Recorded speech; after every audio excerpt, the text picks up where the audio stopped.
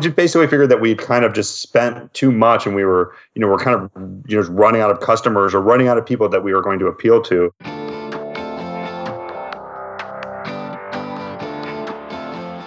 Hey, my name is Felix Tia, and I'm the host of Shopify Masters, a weekly podcast powered by Shopify, the easiest way to sell online, in person, and anywhere in between. Each week, we invite entrepreneurs to share their experience and practical advice for growing a successful e-commerce business. In this episode, you'll learn how to make it crystal clear the problem your product solves, how to translate your ad into different languages, and how to create an effective landing page. Today, I'm joined by Andy Bedell from KeySmart. KeySmart is the smartest keychain ever. It organizes your keys so they won't annoy you anymore. It was started in 2013 and based out of Chicago. Welcome, Andy. Hey, thanks for having me.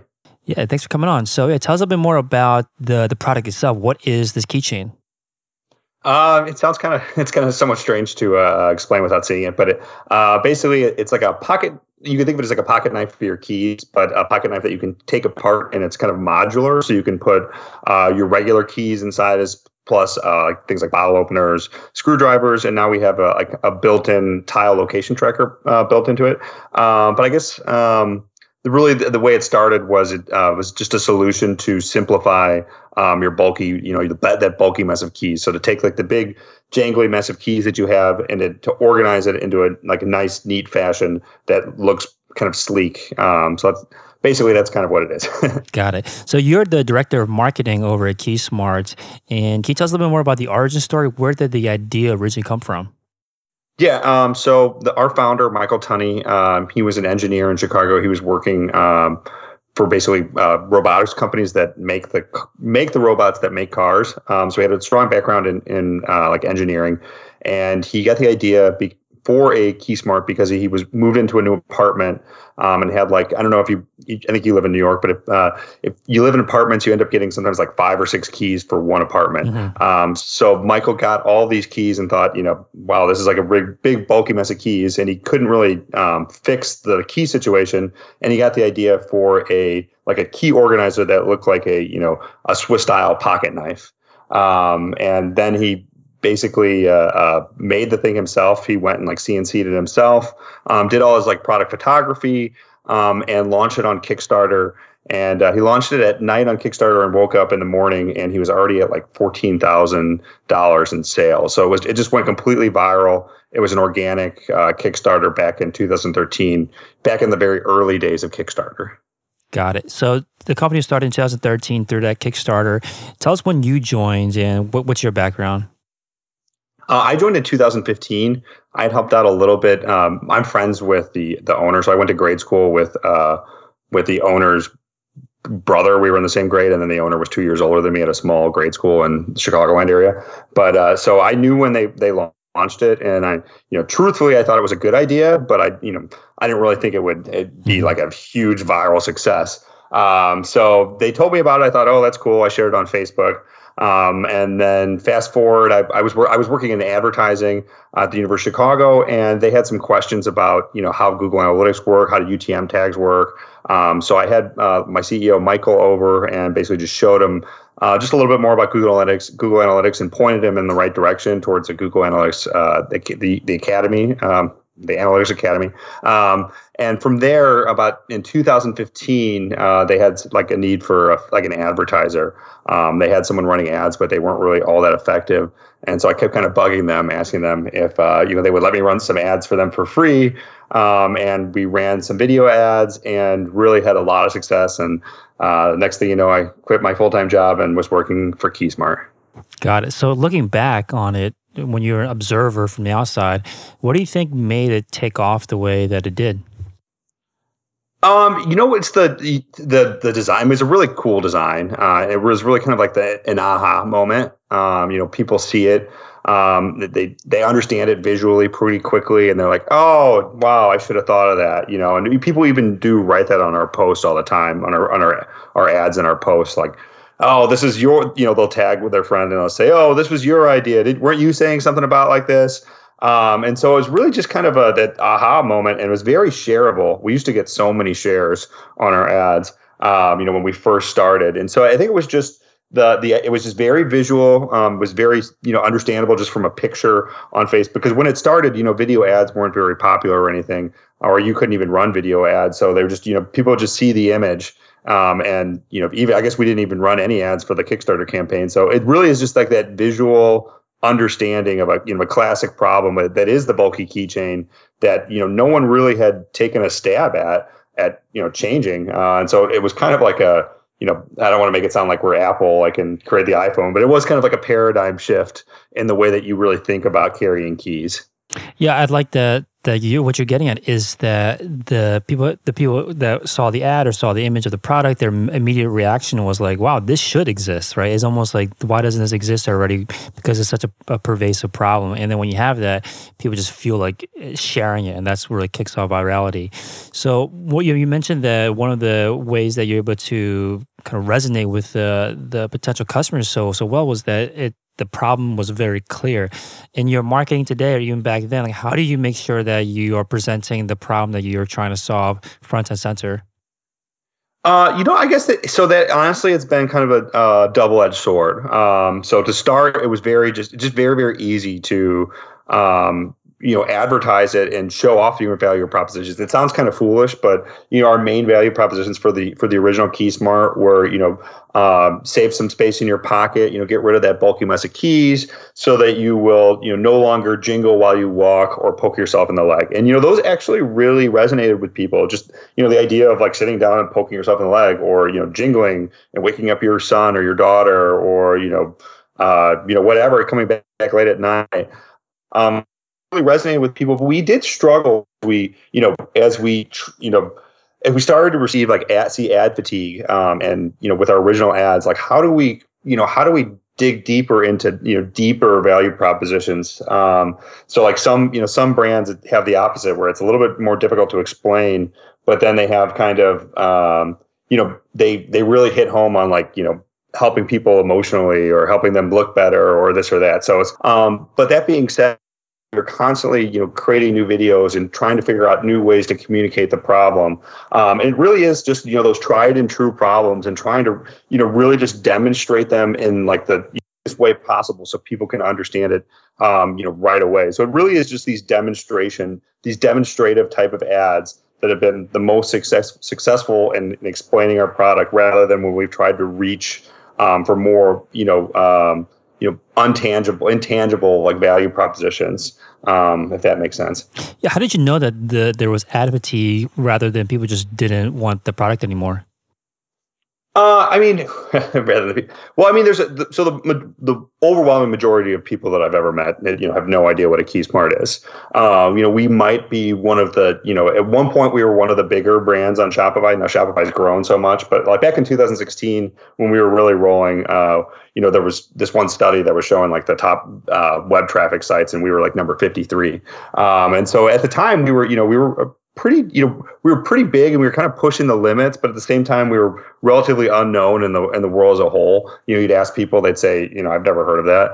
But at the same time, our Facebook ads just weren't getting the same lift as they were before. So it was, it's really hard to know, okay, well, what they weren't getting the same lift as they were before, but we were able to internationalize. And also whenever we would go to different countries, we'd give the US a little bit of rest.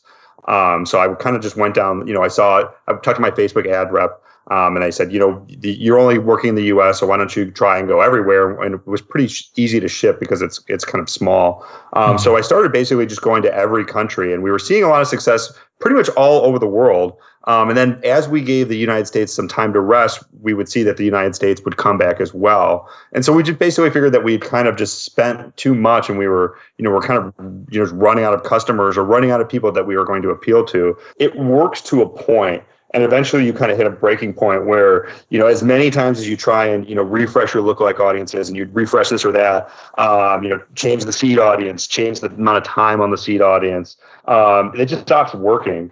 And then once you kind of span the globe, there's, not as much to do. You kind of have to start playing with creative and trying to figure out, are there different value propositions that I can go down into that are going to be effective? Or do I need to go out and take my original value propositions and figure out new ways to really explain them, to really, just explain them to people who weren't paying attention the first time, or explain it in a different way that matters to them.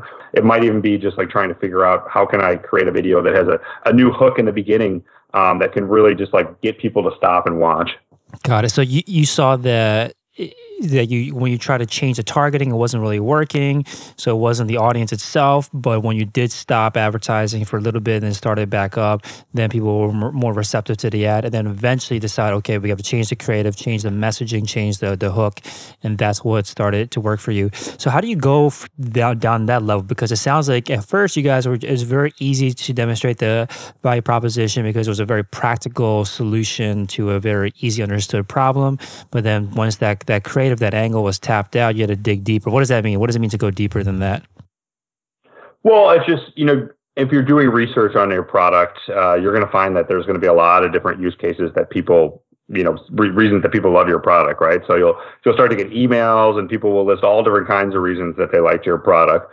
And if you were doing it kind of like in a data-driven way, you could kind of categorize, all those use cases. So, people telling you that they like the KeySmart because it saves space in their pocket, and people saying that they like the KeySmart because it prevents them from jingling, and people, saying that they like the KeySmart because it prevents them from getting poked in the legs. But then as you go down, there might be some people that are saying, I like the KeySmart because it keeps my keys in the same spot. And so then I always know which key, I can open the door with, that's kind of a lower down on the value proposition level, because you just might not have had as many people report it as as a key value proposition, in, your emails or whatever. So you'll just discover that there are a bunch that you haven't, ever made an ad about or ever really wrote copy about, a bunch of just use cases that have come to you. And you might find that as you start to go deeper down and, you're spending money to make video ads that demonstrate these things, you might find that they're just not real, that they're only a small subset of your customers actually care about those things. And it's not going to move the needle on like new customer acquisition. So that's kind of what I mean. It's just really, you kind of exhausted the top reasons that people say that they like your product. And now you're having to dig deeper for new reasons, or maybe just, so that's kind of it. Mm-hmm. What are some examples of like a more emotional message that you could put into an advertisement? More emotional? Well, trying to go for that deeper message of, why do you actually like these? Like, why do you actually need a KeySmart, right? You might say that it's space in your pocket, but what does that really mean? That you like to be, a minimalist, and you like to just, have the minimal amount of things and be, nimble, or be, just be able to be free, right? So as you kind of can go into more, more emotional, like, it's like not like they always describe it as, there's a practical reason why you use it, but then what's the deeper reason that you're looking for, right? And so for some products, it's, for a lot of fashion brands and stuff like that, it's like, oh, I like this product, but what you're really looking to say is, I'm this kind of person, or I'm trying to attract this kind of person. So with KeySmart, it really is, it's more of a novelty item that we're not going like super deep on these like kind of more emotional, deep branded connections. Like when you think about an Apple product, you think, oh, joy and happiness, because they've, they kind of take over the airways with these really creative, nice looking ads that really make them seem like they're just like, the greatest, most stylish company. For us, as we've done more stuff like that, where it's more abstract, it hasn't worked from a direct response angle, and we just don't have like the underlying business that can like really afford to spend tons of money on branding without receiving, those direct response dollars back. Got it. So you're shifting from this practical reason, a practical value prop, to getting the customer to ask themselves, how can this product help define me, or how can it help define the type of person I want to be? If you can, should you always try to go for the more emotional messaging, especially early on, like right from the beginning, or do you recommend people go for more of the practical value prop, like the way that you guys approached it? I definitely recommend the direct response, more practical approach. Like the emotional approach is definitely something that can work. We haven't honestly been able to make that work for us very well. It's always been like the very much more direct demonstration ads that really show like show the problem. It's the old saying, like the problem, agitate, solve ad. So you show the problem, then you show the problem that someone would have if they didn't have your product. You agitate those problems, by showing like how bad it would be if you didn't have it, and then you solve a product and everything's great. And those ads have worked really well for us. And we make them nice and we make them branded, and they're fun and they're good. They're good videos. They're not just like straight direct response ads, which are seen a little bit more gimmicky. But so that's being said, like on the emotional side, you really need to have you need to have a lot of investment dollars in your brand in order to kind of spend enough to get that message out there that your product is really known for this emotional value point. So to start, it's really difficult if you're going to start with like emotional ads that don't really demonstrate why someone would like your product in a really obvious way. So for smaller businesses that are starting out, I definitely recommend that you start with a very direct response heavy. You create your ads to really explain why somebody would want your product, and do things like copy overlays that really explain why you would benefit from this product. And as you get further and further away from that, it becomes more difficult to show an ROI. And those that can work for bigger brands as you grow, but it's more of a branded effect that you're looking for, a kind of like a halo effect rather than something that you're looking for a direct revenue from, if that makes sense. That makes sense. And it's usually probably a longer term of investment where you're putting a lot of money up front, but you might not recoup that for a long time. And for a lot of businesses, that kind of dried up cash flow is not going to help them last long. So when it comes to the direct response copy where you're showing them the problem, here's our solution, why our solution is the best, or why our solution will benefit you. That's the approach that you guys are going with, and you've discovered that because this works, let's expand this outside the U.S. and let's go international. So is that the approach that you decided to move forward with? Yeah, I mean, we really tried everything. So we tried making more emotional ads, tried making different, just making the same ads but just different from different viewpoints and all the kinds of things. And really the biggest thing that we had success with was internationalization, because we're really just taking the messaging that's tried and true and bringing it across the world. And Facebook is really great for, international advertising. And, if you have a product that you can ship anywhere and Shopify hosts the site seamlessly around the world. Internationalization really was kind of like the silver bullet that has, allowed us to, keep finding new customers and really, I think the stat is that only 13% of sales happen in North America. So if you're not advertising internationally, then you're kind of leaving 87% of the world untouched. So where did you guys go first? You got to go first to English speaking countries, so the UK, Australia, Canada, New Zealand, Ireland are all good international, They're like good, rich countries that all speak English. So you don't have to do any translation. And I recommend downloading the Bold multi-currency app. It's free, and it'll make it so that when people land on your page, they'll see it in currency. We noticed a huge drop off if people didn't see the prices in currency. So yeah, I would always recommend that people download that Bold app and then start with English speaking countries like the UK, Australia, New Zealand, Ireland, and Canada. What was the first non-English speaking country that you guys went to? I went to Spain, Italy. I just went everywhere in Europe, and Spain and Italy worked really well. Germany didn't work well for us. We had kind of a distributor thing going on, so I wasn't allowed to advertise in France. And then who else did So then I literally, those worked, and so I literally just went to every country in Europe. And this was an untranslated website as well. And I just went down the list of top GDP per capita countries. I studied economics, so it was like the gross domestic product, divided by the number of people. So you're just seeing how much money people have in each country. And I was going all the way down to, Malaysia and Indonesia.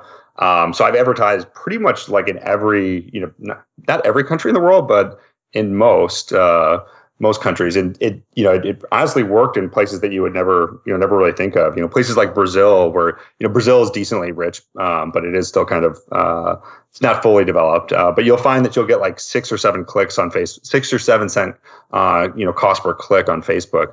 And while sometimes your conversion rate isn't as high, the clicks are just so cheap that it's worth it. Got it. How do you get the translation right? How do you make sure all the advertising and do you also do internationalization for the site itself? Yeah. Okay. So that was a big jump for us. Like I did advertise everywhere in English, internationally, and it worked pretty well. But you'd start to see that the ads would stop working. And I wanted to turn my ads, and I wanted to translate my ads, but I didn't have like our website translated, so I couldn't actually figure out how to translate the website. Google Translate was pretty poor. It sounds like you have like a foreign robot that translated your website instead of a real person.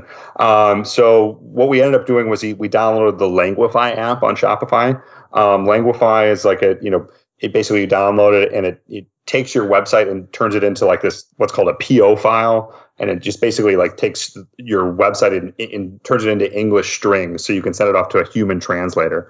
So we were able to get the website translated using Languify, and then a team of native translators from all over the world.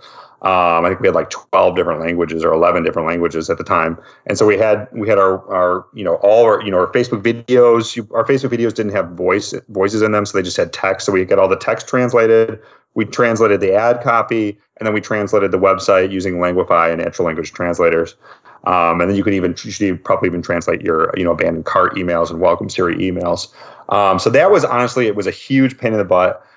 We took forever to figure out how to get Languify to work and how to work through it. And then we were trying things and it wasn't working, blah, blah, blah. Then took a while to even figure out how to use a PO file, which is like what Languify gives you. But eventually we got everything working and we got the actual everything translated, the videos translated, everything uploaded to Facebook. And we turned on the ads and it just went like bonkers. We were in language in every country all at the same time. And, places like Germany, who didn't work at all before, were now working really, really well. And so it was just, and you get like really good, sometimes you get really good return on investment in those translations, because like take Germany, for example. Once you translate your website into German, now you can run ads in Germany, Austria, Switzerland, what's the other one? Like Liechtenstein or something. There's like 5 different countries in Europe where people do speak German. So and they kind of all speak, similar languages. Anyways, if you can get Italian, Spanish, French, and German, then you're going to open up a huge amount of possibilities for running ads around the world. Got it. Now, what about the logistics? How do you make sure that you're able to get all the shipping set up and everything to deliver to all these countries? Yeah, that's a difficult part too.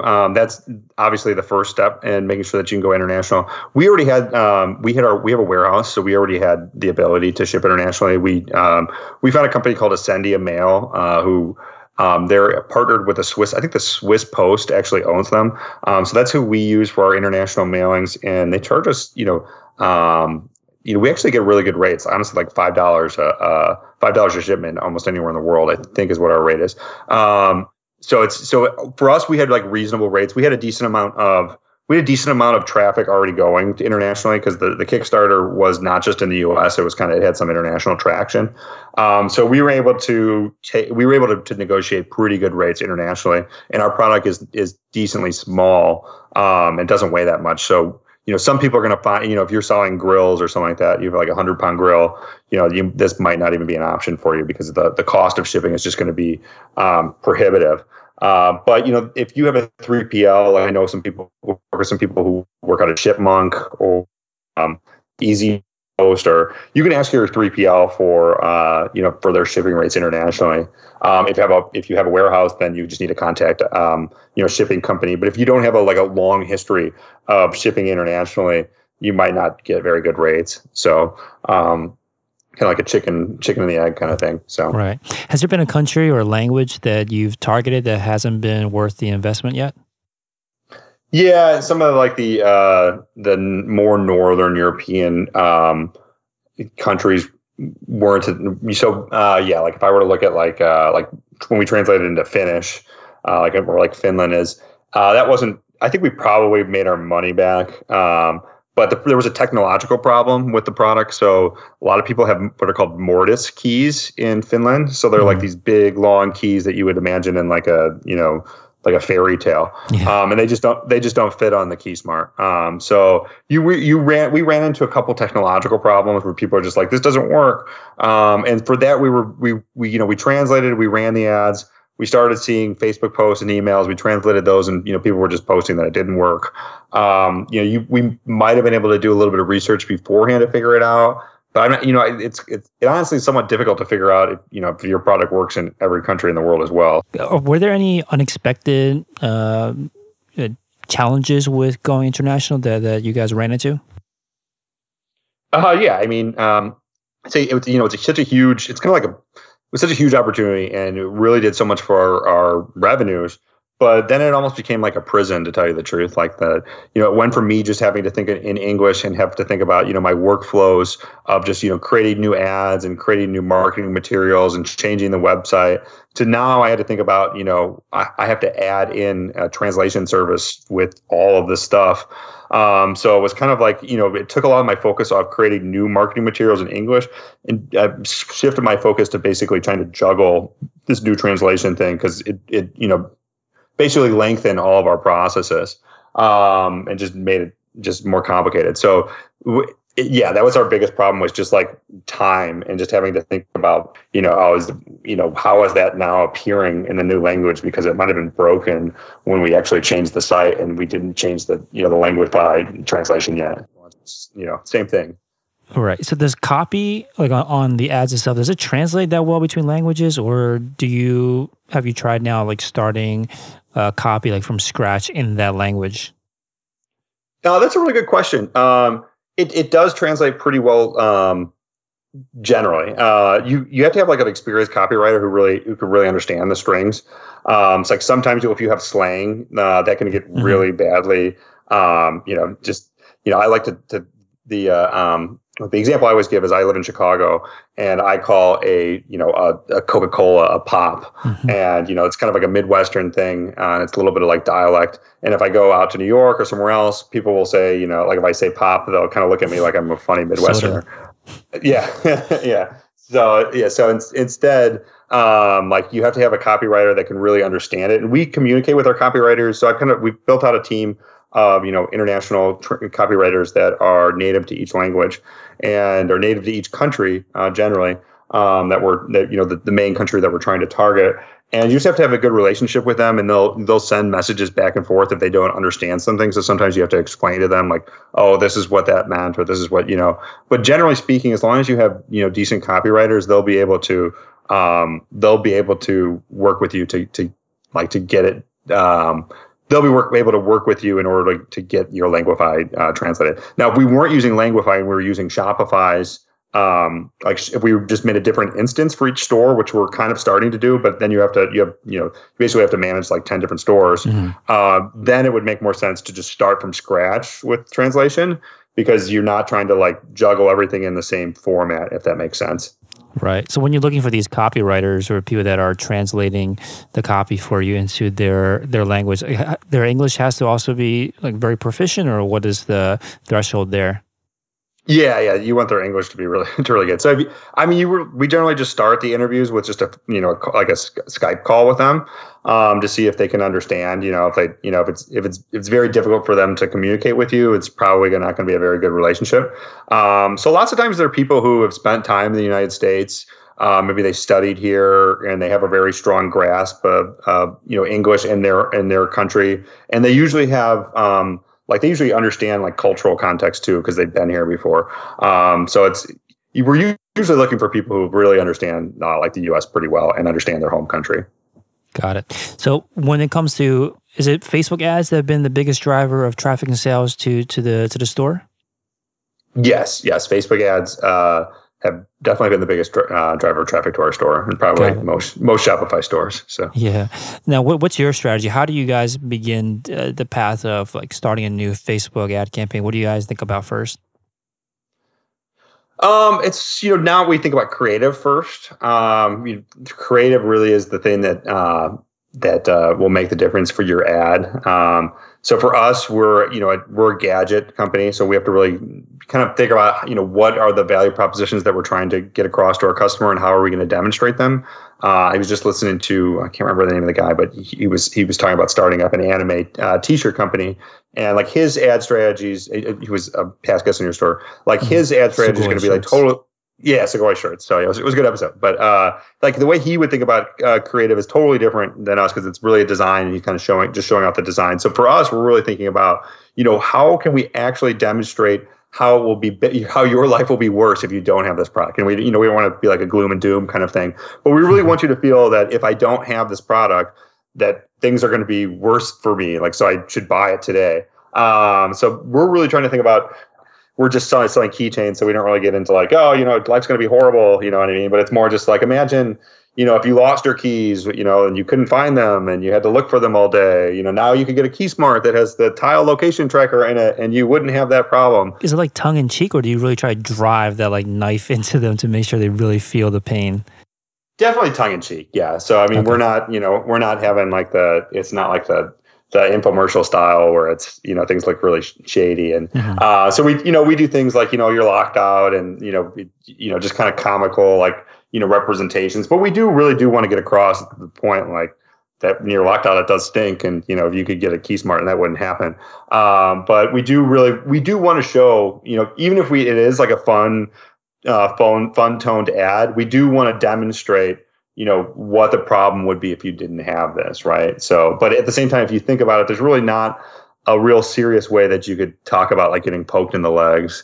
Or most of our value propositions are just, kind of fun anyways. So yeah, it's a very gray area. Not gray area. It's a very thin line right between creating an ad to show them the pure benefit versus showing them an ad that will show them that if they don't get this product, their life will be worse without it, which I think is an important point to point out, is that the agitation is stronger, right? When you approach it that way, where people almost feel urgent to buy this thing today. Otherwise, their life is already, subpar to what it could be in the ad that you showed. So what are some ways that you think about creating the creative to demonstrate that? That's a really good question. So for us, like I said, really can't go too deep into agitating problems, but I think a really good company to look at is like Purple Mattresses. Their ads are done by the Harmon Brothers, which is a really really awesome video ad company. That are, like, it's impossible to work with them because they have so many people that want to work with them. They did like Poopery and Squatty Potty, and basically I recommend looking at their ads because they do a really good job of capturing attention. Like you see it and you're like, oh wow, what's that? And they really dive into these really elaborate demonstrations that show really show why you'd want the product. And so if you're sitting here and you're thinking about like, well, show me this problem Agitate solve for me, watch their ad and you'll see very clearly like what the problems would be if you didn't have a Purple mattress and why you'd want one. And you'll probably, by the end of watching that ad, you'll probably want one. So really what you need to think about is like really one of the most important things. And the people who made Purple will talk about this. They just came out with a course. And so like, how are we going to capture their attention in some way that's going to be that we can transition into talking about the problems and the value propositions? So that it's honestly difficult to do with capturing attention. Our original ad captured attention just with a, just kind of like a, just like a question that we asked with copy. And it was said, how often do you think about your keys or something? Have you ever thought about your keys? And most people probably hadn't thought about their keys. So that alone just kind of kept them listening. And then we translated into, or we transitioned into, all the value, all the problems and all the value propositions. But, Purple or, Harmon Brothers really capture attention through really creative set designs and costumes and stuff like that. And it's honestly probably more expensive than most Shopify stores could afford. But so you kind of want to fall and you just really have to think about, what's either a creative piece of copy or some costumes or a set or a scenario that would really work well to capture attention that would then transition into showing off my problem. So your video ads today, are they done in-house? Yes, they're done in-house. We have our videographer, Keith, and then script writer, Alyssa, who, Alyssa spends a lot of her time, researching, taking new products and figuring out why, why people say they like them, and then trying to figure out ads, trying to write that into, value propositions that we can turn into a video ad. Mm-hmm. So it's honestly pretty in depth, and we've had a lot of like really big successes, and then, other ads that we spent a lot of time and money on that, that we thought were going to be a huge success that really just amounted to really not much. Right, that's the hard thing with video ads, right? When you first start with back in the day when it was mostly, I guess it's still today, like text-based, like PPC advertising, it's a lot easier to A/B test and switch things around, and then got a little bit more difficult with photos and images, and now it becomes even more difficult and more expensive to A/B test and switch things around with video ads. How do you guys make sure that you can dial in as much as possible, like maybe through testing or some other kind of research to make sure that you have the right kind of messaging in the video ad without wasting too much time going through iterations? It's a lot of doing your initial upfront research to, like we talked about with value propositions, to make sure that you have the value propositions that people are saying, that the real reasons why people love your product. And then figuring out how to demonstrate those, just thinking about like, okay, I have a value proposition. This is what everybody's saying they like it. What are the ways we can demonstrate this value proposition? Like demonstrate how this would solve this they always kind of talk about it in the first step is like how it helped them. So you want to say, let's demonstrate how this product would help you do something. And then and we take it the step further and say, how could we demonstrate what life would be like if you didn't have this problem yet, or kind of create the problem. So yeah, it's just thinking about it's really doing research to figure out what value proposition you want to tackle, and then how can we really visually show it. But other than that, it's just a lot of, kind of like gut instinct, because you really don't know what's going to work until you try it, Yeah. So I guess in your case, you guys have that research through feedback from your customers. For other people that might not have as large of a customer base yet, maybe just seeing what works with your image ads, the ads that are much cheaper, swap around, and then trying to understand what the value prop that was successful ads are doing before you invest the time in trying to recreate that value prop with something more expensive, like a video ad. So I want to talk a little about the website. So is this website also done in-house, or do you guys have a design team that works on it? Most of the stuff is done in-house now, although it was built by an agency, and a lot of our updates originally were done by an agency. Now probably like 90% of the work is done in-house, and if we need something done, we that's beyond our scope of work, we usually ask either Cycle or another agency. Got it. What's your favorite page or part of the website? Favorite page, probably the the landing page we made for the KeySmart Pro. So about a year ago, we teamed up with Tile to make a new KeySmart, and we call it the KeySmart Pro. It's got a location tracker in it. You should buy it. Go buy it now. We made a landing page. And it's www.getkeysmart.com/locate. You can find it, and it's just a little bit of a custom page. It's got a nice video at the top, and if you scroll down, it's got quantity breaks that guide people to purchase more than one KeySmart Pro. So we find a lot of people buy 2 or 3 KeySmart Pros and then buy accessories for each one. So that's really been able to increase our average order value. So that's probably and we did design it in-house and developed it in-house. So yeah, that's probably my favorite page. I think landing pages, like specific landing pages for products, especially the ones that you're really pushing for a launch or one of your flagship products, makes a lot of sense. What do you think is important to go into a landing page to make it effective, in a sense that it's effective in converting visitors? That's a really good question. I think the start is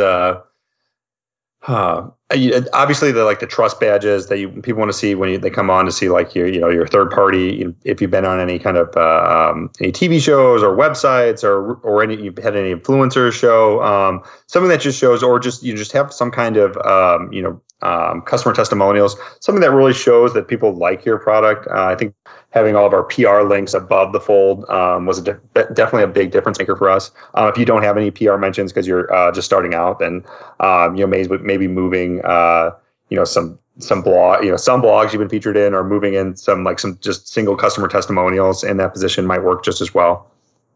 Got it. Any applications I just see that you're using a few applications on their website. Any ones that you really are a big fan of? Yeah, I really like Ultimate Special Offers. It allows you to just make really easy to use buy one get ones or buy two get ones, and also just like all different kinds of special offers. And it's available in the App Store. Got it. Any kind of configuration on that particular application that works well? Like it sounds like you're bundling products together. Like, have you played around with what kinds of combinations work best? I mean, it really depends on what you're selling, but for us, we just do take a KeySmart and take a different couple accessories and then bundle them together and launch it as an email blast it as a sale or something like that.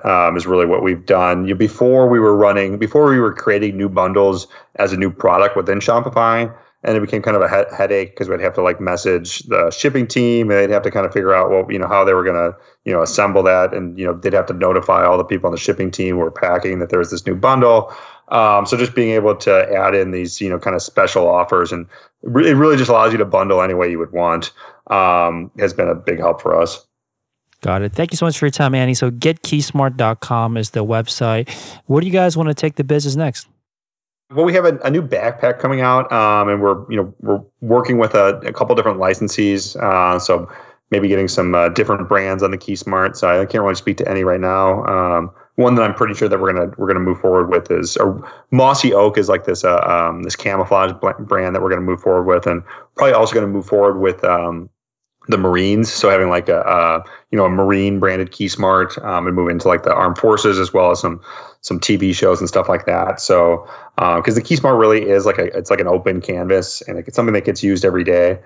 So we can kind of paint that canvas with whatever brand, whatever kind of brand loyalty that people like. So that's kind of an interesting, cool opportunity that we have, and all different kinds of things that everyday carry, our everyday carry audience likes. Awesome. Thank you so much for your time, Andy. Thank you so much, Felix. Here's a sneak peek for what's in store in the next Shopify Masters episode. I know that there's always space for new dropshippers. Thanks for tuning in to another episode of Shopify Masters, the e-commerce podcast for ambitious entrepreneurs powered by Shopify. To get your exclusive 30-day extended trial, visit shopify.com/masters.